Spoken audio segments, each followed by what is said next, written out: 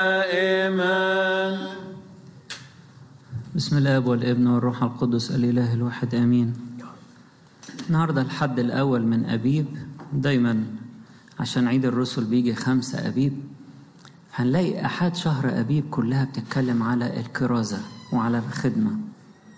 النهاردة الإنجيل من لوقا عن إرسالية التلاميذ 70، والأسبوع الجاي هيكلمنا على أساس الخدمة هو التواضع وغسل الأرجل، والأسبوع اللي بعديه هيكلمنا عن إشباع الجموع، لأن الخدمة هي إشباع كل احتياجات الإنسان بالذات الاحتياجات الروحية، وأن الله قادر على إشباعنا.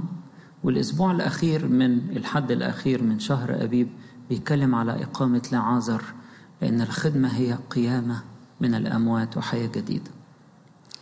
أنا عايز النهاردة حاجة لفتت نظري إن نتكلم فيها سوا، هي البعد السماوي في الكرازة. البعد السماوي، السماء. لو جينا كده خدنا الإنجيل بتاع النهاردة من الآخر، السيد المسيح بيقول لهم ما تفرحوش بكل اللي انتوا عملتوه والشياطين اللي بتخضع لكم، لكن افرحوا ان أسماءكم مكتوبة في السماوات. البعد السماوي ده هنلاقي البعد السماوي ده في خلفية كل الكلام بتاعنا النهاردة، بتاع كل القراءات، لأن الكرازة هي دعوة للملكوت السماوي، دعوة لعضوية السماء.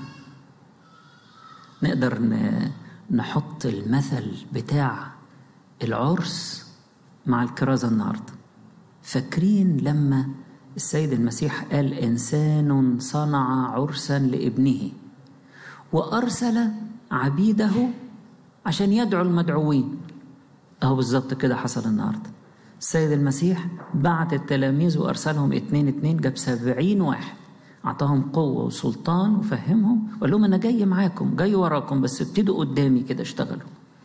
وأرسلهم 2-2، يعني 35 مجموعة. وادعوا الناس للسماء، ادعوا الناس للعرس. الكرازة هي دعوة للعرس السماوي، دعوة للحياة الأبدية المفرحة. وطبعا زي ما شفنا في المثل بتاع العرس، للأسف الناس ما قدرتش الدعوة، اتشغلت في حاجات تانية واعتذرت. يقول لك ابتدأوا برأي واحد يستعفون. ايه ده؟ بقى حد يعتذر عن حاجة زي كده؟ ده مستقبلنا، ده حياتنا. من غير كده يبقى هنترمي في الظلمة الخارجية. يقول لك أنا أصلي مشغول في كذا، وده اشترى زوج من الأبقار، والتاني اشترى حقل، ايه ده؟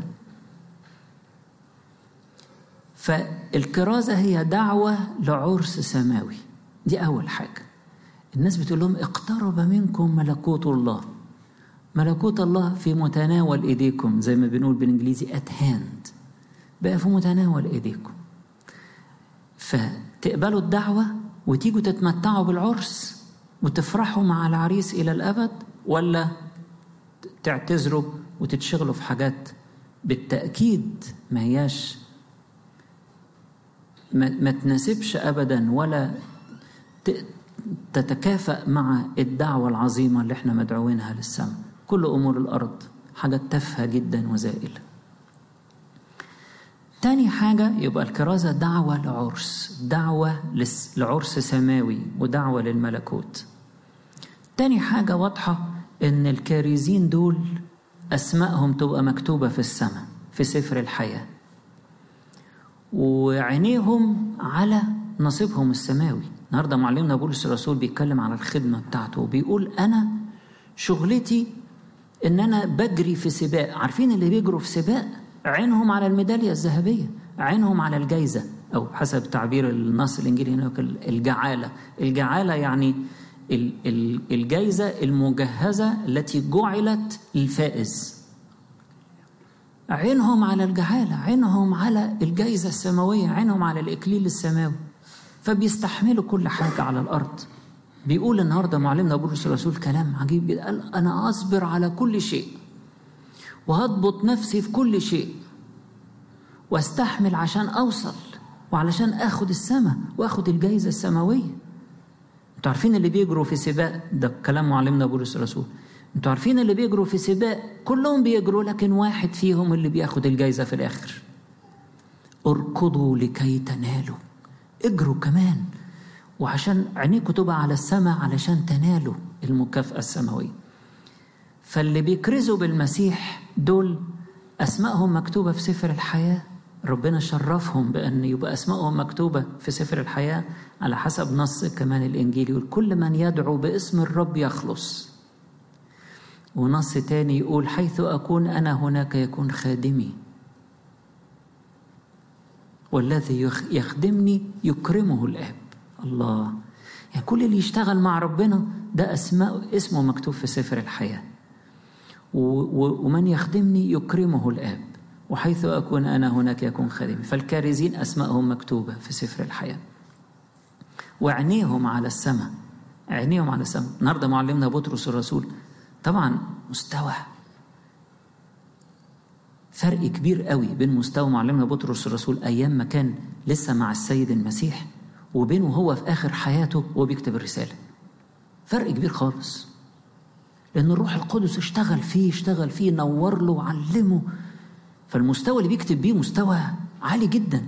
لو خدتوا بالكم يقول مبارك الله الذي ولدنا ثانية لميراث لا يفنى ولا يضمحل ولا يتدنس، محفوظ لنا في السماوات.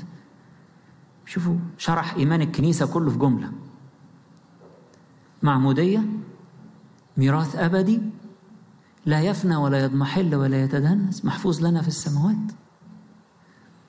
وبيقول انتوا الإيمان العظيم ده بالمسيح الذي وإن لم تروه تحبونه، لأنه حتى اللي دلوقتي عايشين بالإيمان بس بتتمتعوا بيه وبتفرحوا بيه. بيقول حتة تانية برضو لفتت نظري هنا في الكاثوليكون. بيقول إيه؟ بيقول الذي به الخلاص المستعد أن يعلن في الزمن الأخير، الذي به تبتهجون الآن يسيرا. يعني الفرحة كلها اللي احنا عايشين فيها دي حاجة بسيطة خالص من فرحة السماء. الذي به تبتهجون الآن يسيرا. ياه، ما لو كنا فرحانين كده هنا على الأرض، أمال في السماء يبقى إيه؟ لا، ده مستوى تاني خالص كمان. ده دلوقتي تبتهجون يسيرا، حاجة بسيطة. تبتهجون به يسيرا وإن كان يجب أن تتألموا بتجارب متنوعة. لازم علشان إيمانكم ده يتزكى ويبقى زي الذهب. كلام هايل قديس بطرس الرسول بيقوله لنا. ده معناه إنه السماء والميراث هم اللي في الخلفية في الكرازة. وبيكرز بيعلمهم مبادئ، بيقول لهم ازاي تعملوا ايه وتعملوا ايه على الأرض. لا، ده بيدعوهم للملكوت. فالكارزين دايما عينيهم على السماء ودايما فرحانين، وفرحهم الكبير هو بأن أسمائهم مكتوبة في السماء. ما فرحوش بأي حاجة تانية في الأرض أكتر من أن أسمائهم مكتوبة في السماء، لأن ده أعلى من أي هدية تانية أو أي مكافأة تانية أو أي شهرة أو أي تكريم على الأرض. ده كلام فاضي على الأرض ده، وممكن يضيع من الإنسان السماء لو اتقال له قد استوفيت أجرك على الأرض، فيهرب من الكرامة اللي على الأرض علشان ياخد نصيبه بالكامل في السماء. فأول حاجة الكرازة دعوة للملكوت السماوي ودعوة للعرس الأبدي المفرح. وتاني حاجة أن الكارزين أسمائهم مكتوبة في السماء في سفر الحياة، وعينيهم على الجعالة، على المكافأة الأبدية. ثالث حاجة جميلة أن الكارزين دول ليسوا وحدهم، مش بيشتغلوا لوحدهم. بيقول هنا في بداية الإنجيل يقول لك أرسلهم إلى كل مدينة وموضع حيث كان هو مزمعا أن يأتي. جاي هيشتغل معاهم، على رأي القديس معلمنا بولس الرسول لما بيقول نحن عاملان مع الله. بيكلم على نفسه وعلى أبولس. نحن عاملان مع الله، co-workers fellow workers، نشتغل سوا. ياه، إيه الكرامة دي! اللي بيكرز ده مش بيشتغل لوحده، العريس نفسه جاي وقادم معاهم ويشتغل معاهم. العريس جاي علشان يصالح السمائيين مع الأرضيين ويجعل الاثنين واحدا، زي ما بنقول في اللحن الجميل بتاعنا، جعل الاثنين واحدا. المسيح هو اللي صالح السماء بالأرض، من غيره كان في قطيعة وحاجز بين السماء والأرض. فالكارزين بيتمتعوا بعمل المسيح معاهم، اللي بيصالح وبيشتغل، هو اللي بيعمل كل الشغل ده. احنا مجرد أدوات كده في إيده، بيدينا الشرف ان احنا نشتغل معاه، ولا ان احنا ندعو الناس. يعني نرجع لمثل العرس، مين اللي عامل العرس؟ صاحب العرس، العريس صاحب العرس.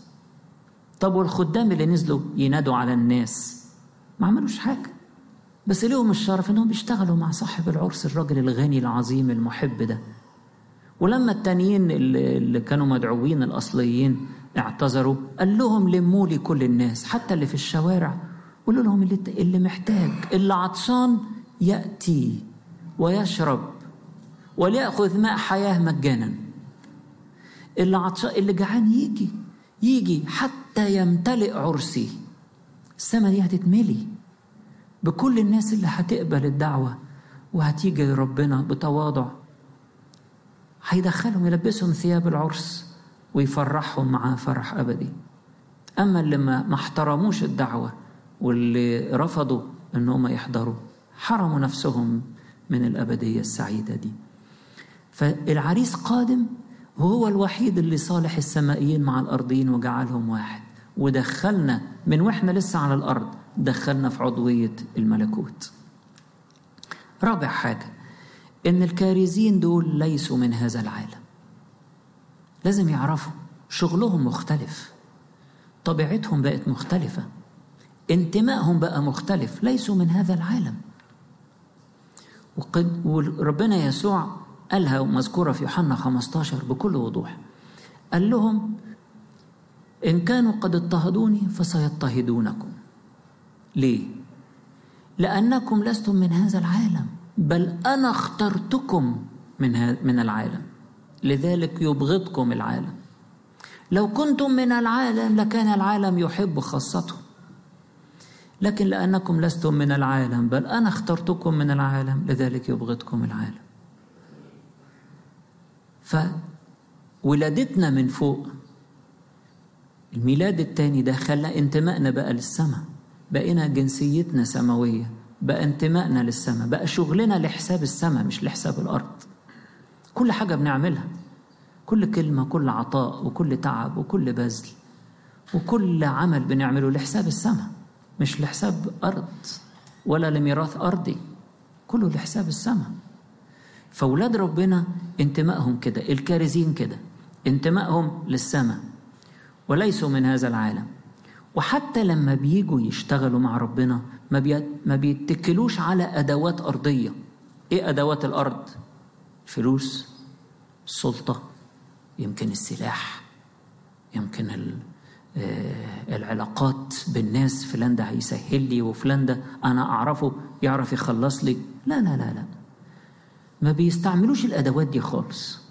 حتى سيد المسيح قالها لهم لا تحملوا كيسا يعني فلوس، ولا مزودا أكل وشرب وخزين، ولا تهتموا بالأمور دي. تأكدوا أن أنا، وبعد كده في نفس الإنجيل، في إنجيل لوقا برضو في الآخر قال لهم أنا لما أرسلتكم بدون كيس ولا مزود، يعني من غير فلوس ومن غير أكل، هل أعوزكم شيء؟ قالوا له لا فعلا ما أعوزناش.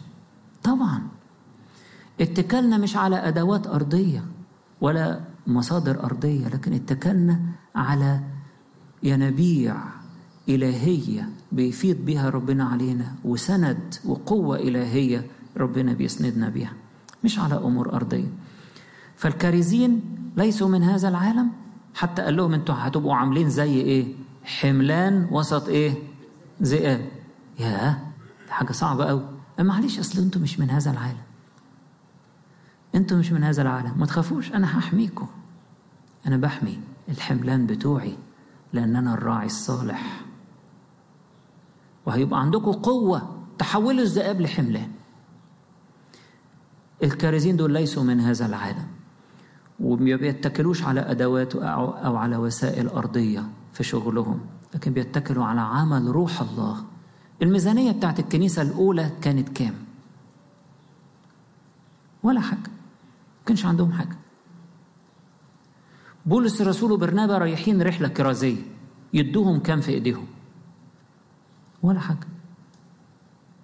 الميزانية مش أمور أرضية ومش فلوس مادية.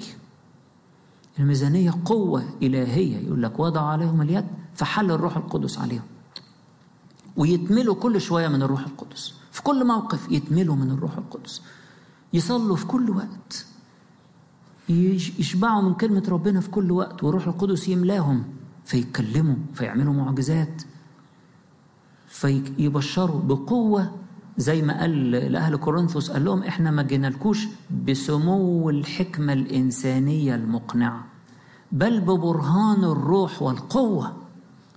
ببرهان الروح والقوة. احنا مش كناش بنتكلم حافظين شوية آيات وشوية كلام يعني يملى الدماغ، لا، ببرهان الروح والقوة. فدي النقطة الرابعة. يبقى الكرازة دعوة للملكوت السماوي ودعوة للعرس الأبدي. الكارزين أسمائهم مكتوبة في السماء في سفر الحياة، وعينيهم على المكافأة السماوية.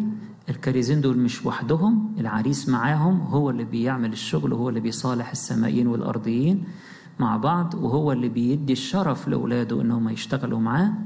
ورابع حاجة أن الكارزين ليسوا من هذا العالم، حتى ولو كانوا كحملان في وسط ذئاب، وما بيتكلوش على أدوات أو على وسائل أرضية. آخر حاجة أن المسيح بيزود الكارزين بنعم سمائية، نعم ليست من هذا العالم، ما فيش زيها في العالم، زي السلام. ليس كما يعطي العالم أعطيكم. رايحين لعالم مضطرب بس مليانين سلام، يفيدوا بالسلام، يدخلوا البيت يقولوا السلام لهذا البيت، إن كان هناك ابن السلام هيستقبل، يحل سلامكم عليه، وإن لم يكن يرجع سلامكم إليكم، مش هتخسروا حاجة. زي النور اللي خد ونور كويس، اللي ما خدش ما فرقتش معايا، النور موجود. يدينا نعمة زي السلام، يدي التلاميذ سلام كده، سلامي أترك لكم سلامي أنا أعطيكم. يدي التلاميذ والكارزين بتوعه كلام الحياة الأبدية، حاجة مش زي العالم خالص، كلام الحياة الأبدية، كلام روح وحياة. يديهم كلمته ويحط كلامه في فمنا وفم كل إنسان يشتغل معاه. يديهم الكلام ويقول لهم على فكرة الذي يسمع منكم فقد سمع مني، أنا هحط كلامي في بقكم، الذي يسمع منكم فقد سمع مني، وبعيد عننا الذي يرسلكم يرسلني، يبقى بيرفضني أنا. أعطاهم نعم، مواهب شفاء، كنيسة بقوة بتصلي من أجل المرضى، ربنا بيتمجد باستمرار، عندنا صلوات من أجل المرضى، ربنا بيتمجد. مواهب الشفاء، وسلطان على الأمراض، سلطان على أن تدوسوا الحيات والعقارب وكل قوة العدو. أعطاهم مواهب ونعم سمائية، نعم ليست من هذا العالم. اللي بيشتغل مع ربنا بيدوق طعم السماء من خلال النعم السمائية والإلهية اللي ربنا بيديها لنا. هدف الكرازة كله إن احنا يكون لنا نصيب كلنا مع بعض في الملكوت السماوي، نلتقي معا، نفرح معا في حضور الله. علشان كده الكرازة هدفها إن احنا ندعو الناس للسماء، والبعد السماوي في الكرازة ده بعد رئيسي جدا. وفي قلب الكرازة إن احنا مش بندعو علشان عايزين نعمل مجتمع كبير ويبقى لينا كيان في وسط البلد ويبقى لينا شكل مبنى ضخم واسم في المكان، لا، احنا بندعو الناس، بنقول لهم دي السفارة بتاعت السماء، وتعالوا انضموا لعضوية السماء بقبول الدعوة وبالتوبة وبالتمتع بحب ربنا وبغفرانه وبتجديده وبعمل روحه. نتجمع كلنا وننضم كلنا لعضوية جسد المسيح ولعضوية الملكوت، ولربنا كل مجد وكرامة إلى الأبد.